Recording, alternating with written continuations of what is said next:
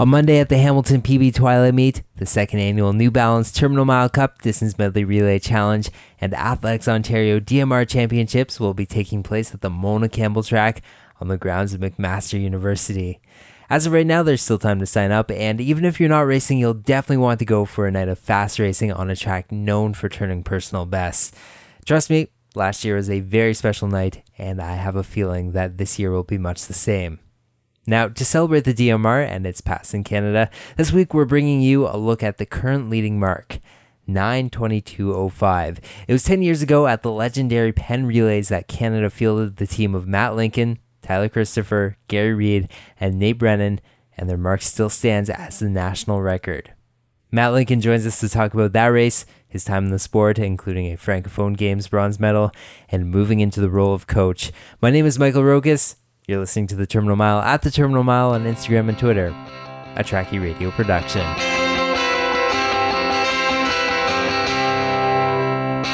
All right, 9:22:05, run of the 2009 Penn Relays, Lincoln to Christopher to Reed to Brannon. Man, what a team. 10 years on, that record still stands as the national record. Is that surprising to you? You know, 10 years later, that 9:22:05 still stands? Yes and no. When I remember seeing that team and thinking to myself, man, like 3 Canadian record holders are on this, and me, like, I can't let them down, you know. But that team was so good. You don't get that many opportunities to assemble a team like that. So part of me is not surprised, but then part of me, I mean, we've had some really good athletes since then. 10 years, you'd think along the way someone might have had a pretty good crack at it. I mean, yeah, looking at that, I mean, like, that team is incredibly loaded, yourself included. How did that even come about? So Penn Relays for me, since I went to Penn State, my coach was obsessed with Penn Relays. Like, he used to say that he'd rather win another Penn Relays title than an Olympic medal. So it was kind of just like ingrained in me that Penn Relays was a big deal while I was there. And so once I graduated, it was just always something that I wanted to do. If Canada was sending a team, like, I wanted to be a part of it. I think I did it maybe 6 years in a row, so post-collegiate. And it was just a matter of who was going to be running that year. I think that year there might have been a bit more emphasis from Nike on fielding some good teams. So when I found out who the rest of the team was and that I was actually picked for it, it was pretty cool. You know, looking at your career, you know, throughout the whole thing, you kind of balance the 800 and the 1500, you know, getting some good races in both every season, which kind of makes me think that the 1200 was kind of your distance. Was that the thought when you guys were picking legs and stuff? You're like, no, this 1200, this is made for me. Yeah, I think the 1000 would have been my main event if it was a real distance. I just don't have quite enough speed for the 800 against those guys. But aerobically, like, man, once you go past 1500 a mile with me, it goes downhill pretty fast. So that was never my strong suit. So that in-between distance was definitely kind of my strong suit. Oh, man, definitely. Hey, you know, taking a look at your career and stuff, and you talked about, you know, going to Penn State and how special running the Penn Relays was. You know, after school, you had PBs that were really good, but like it must have been, you know, pretty big chance to take to end up going pro, to, you know, drop everything and kind of put, you know, the rest of your life on hold and stuff. What was the thought behind after leaving Penn State and going pro? It was mostly, I mean, I just felt like at Penn State I'd had a few pretty big injuries. I just didn't feel like I had gotten as much out of my running as I should have while I was there. I just knew there was more that I hadn't shown yet, and so I wanted to give that a shot. Because, I mean, if you don't do it then, when are you're not ever going to have a chance to go back and redo it, and I didn't want to regret not having tried. So Yeah, another interesting decision, and we talked a little bit off the record, was a couple years after that you decided to move back to Toronto and base some of your training out of Toronto for a little while. That's where you're originally from. I imagine that had a lot to play into the decision and stuff. But why Toronto as a mid distance runner? You kind of have your pickup places. Why that place? I mean, part of it, yeah, was because of where I was from, and then also it was just going back to Phoenix to be with Bill Stevens, who coached me my last year of high school. I don't know, I'm a little out of touch with the Canadian scene now, but I think he's probably underrated as far as he's probably one of the best all-around coaches in the country, I think. So just having the chance to go back and work with him, that was the main reason why I chose to do that. Because he took me in high school in 1 year, I think it was from 356 in the 15 to 348, and then 153 to 149.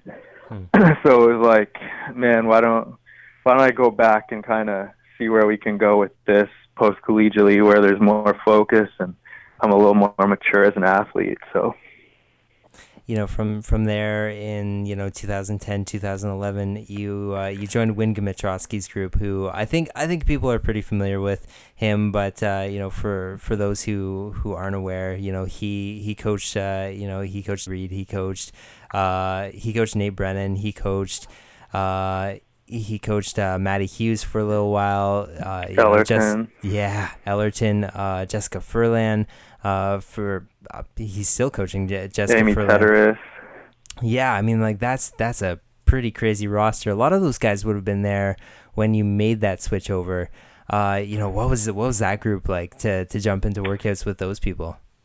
Yeah, that was part of the reason for the switch was, after a few years with Stevens and everything, I was doing, at that point it was starting to be a lot of solo training. And it was, it's fine for a while, but the grind gets a little tougher when you're doing it solo. And so I was friends with Ellerton ahead of time, and then knew Nate as well, obviously, from his time at Michigan and competing against each other in high school. So knowing that those guys were going there and everything, and that was the type of group we were going to have, was a huge draw to just be able to go work out with those guys and run with them every day and everything. So, having a group like that to train with day in and day out is certainly a benefit. What was it like for a Penn State guy to be training so closely to such Michigan powerhouses? Yeah, we got at each other about that sometimes with the rivalry, but they normally got the best of me while I was at Penn State, so I didn't really have much to fire back with. Oh man, those are some pretty high powered coaches. You've mentioned how like they affected your career and stuff. You're a coach now. You're coaching in Arizona. What do you bring from those guys? What are you bringing forward into the workouts and into the general coaching now?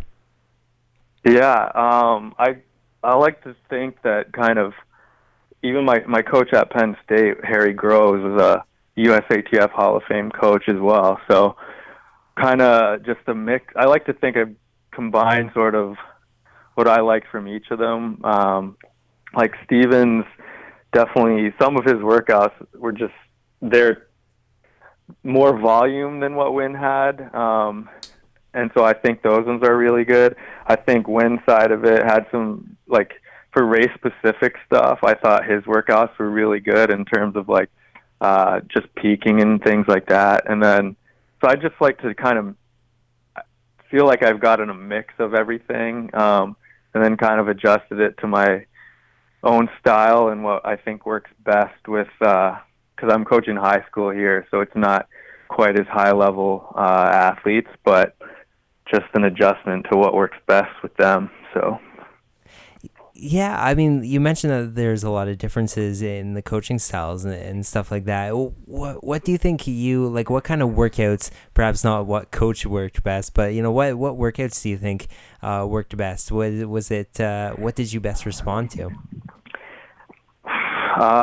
Well, it's hard. It's kind of it's kind of that argument where, should you work on your weaknesses or should you work more on your strengths? I think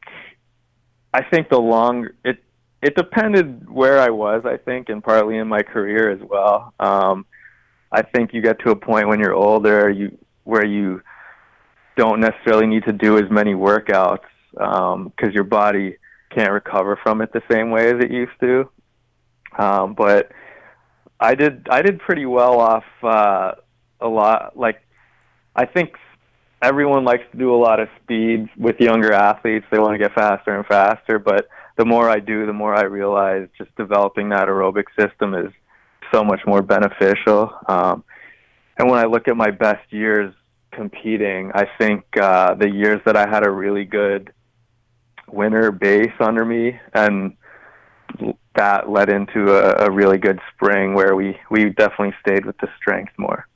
So, I would highly suggest it because the website's still up. But runlincoln.com. You were a pretty prolific blog writer for a little while, and like I was telling you, I was really enjoying reading it and stuff.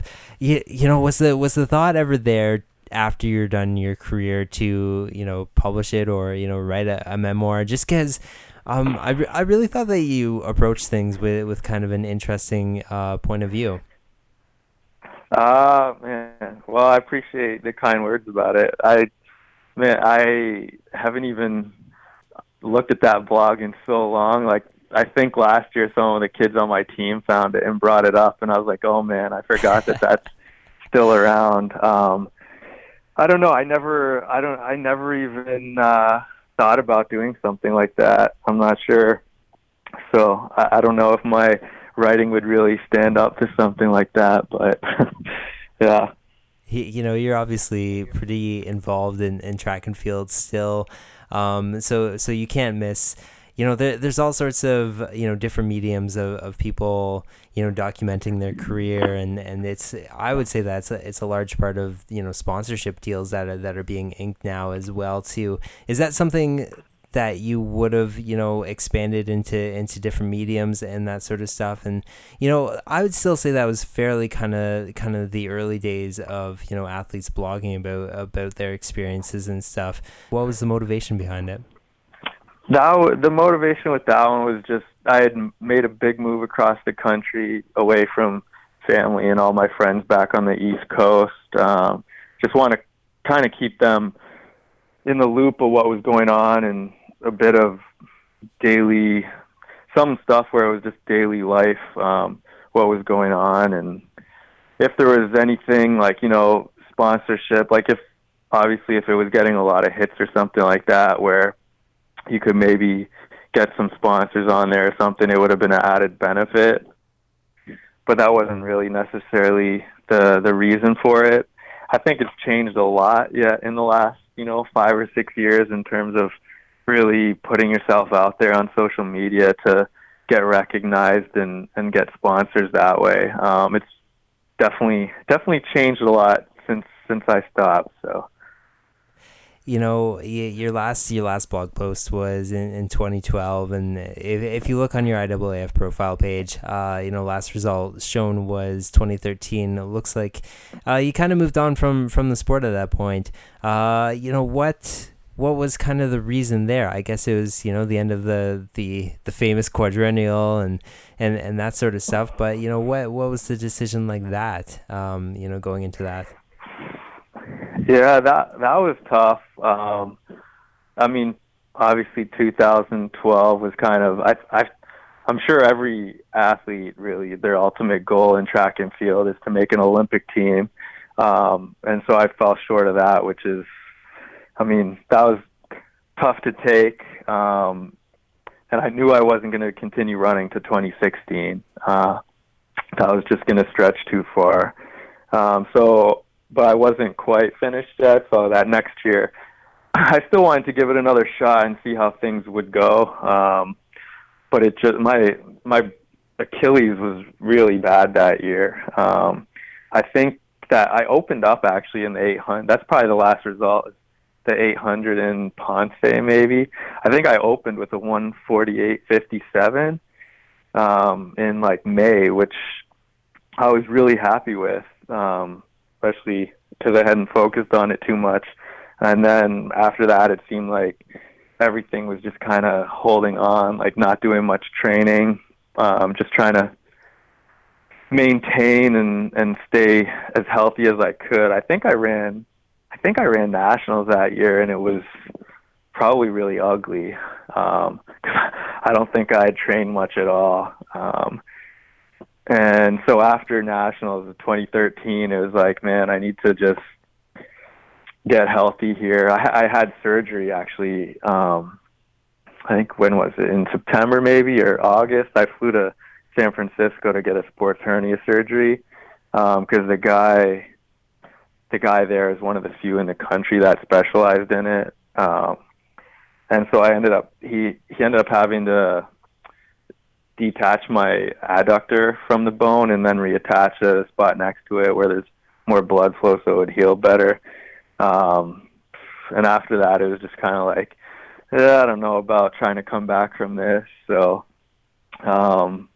you're in a bit of a weird place when you're suddenly done with what you've been doing for the last, 10, 12 years of your life. And it's kind of like, what's next now? So I knew I always wanted to coach, luckily. And so I just started looking around the Phoenix area because I was still living there, just try to find a job at a high school. So that's what happened.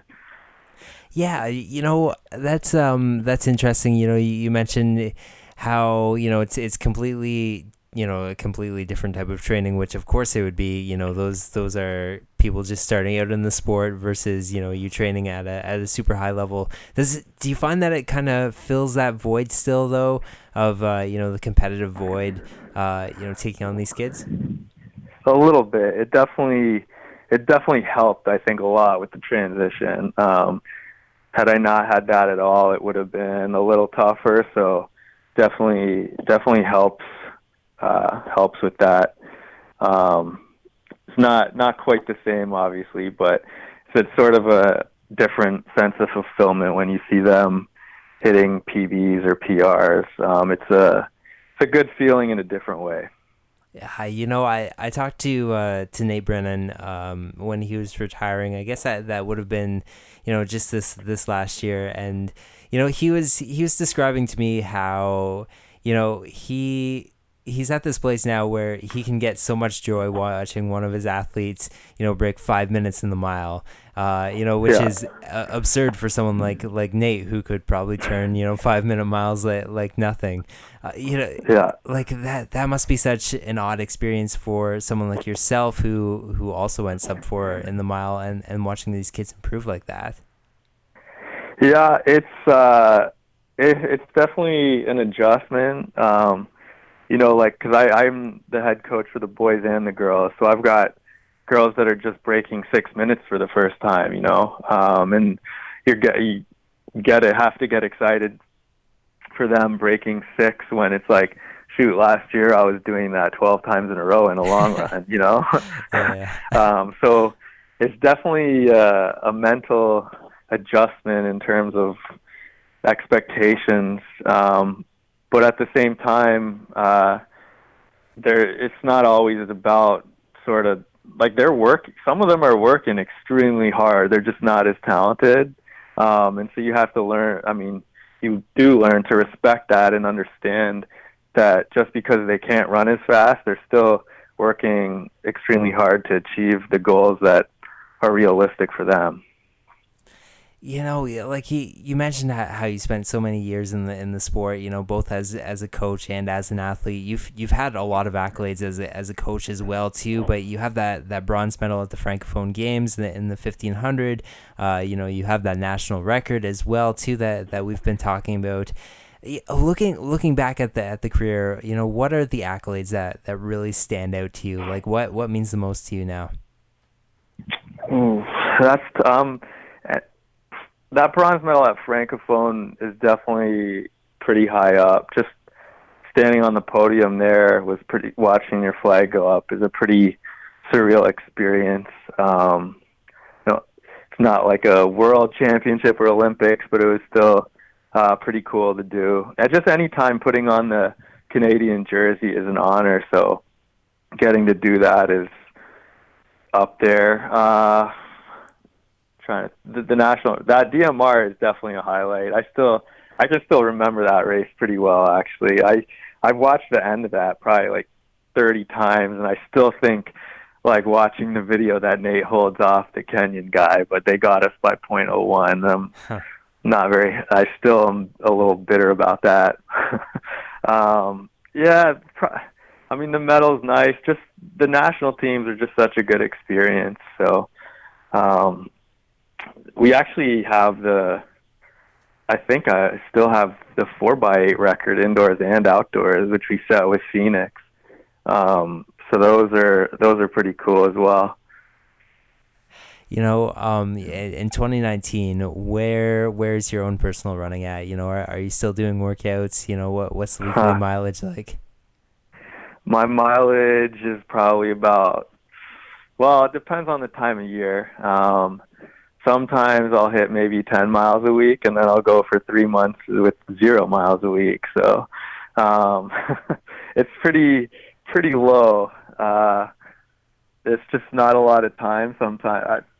Like in the off season, I'll try to get some runs in with the team. But once we're in season and stuff, I don't like to run with them because I just don't feel like I can watch and see what's going on nearly as well if I'm in there. So I like to kind of step back and just hold the watch and look what's going on. So it's not very, very much anymore. I think, was it last year?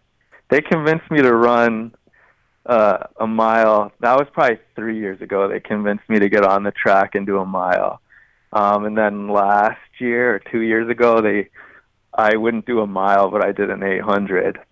And so I ran, running, I don't think I had run more than once a week for 4 or 5 months when I ran the 8, and I ran 2:04. So I was fairly happy with it. But I'm not in, if you try to ask me to go 8 miles at 6-minute pace, there's no way that's happening. Well, consider it, a year warning now. Gather up the boys, gather up Christopher Reed, Brandon, gather up who you need to. Can we expect to see you at the Terminal Mile Cup next year, this time? That would be pretty cool, actually. I honestly think if we all had a year training, we'd probably run pretty well. All right, man. I'm calling up the engravers right now. Tell them to get those tell them to get those names all warmed up in the etcher. We're gonna make this happen. Man, I really appreciate you taking the time to chat today. It was really cool to hear about that time in your career and stuff. No problem. Thanks for having me on. Now, if you're interested, go to runlincoln.com, go to the videos tab, and at the bottom of the page is the video for the race that we just talked about.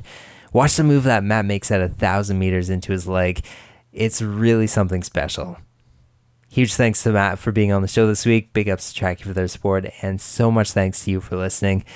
Hey, to make sure that you never miss an episode, we're available on Tracky.ca, iTunes, Google Play, and Spotify. Shoot us to subscribe, and while you're there, leave us a comment and a rating. It all helps, trust me. We hope to see you down at the New Balance Terminal Mile Cup this Monday in Hamilton. More details to follow on our Instagram and Twitter pages at the Terminal Mile. Again, thanks for listening. This has been the Terminal Mile. My name is Michael Rokas, and this has been a Tracky Radio production.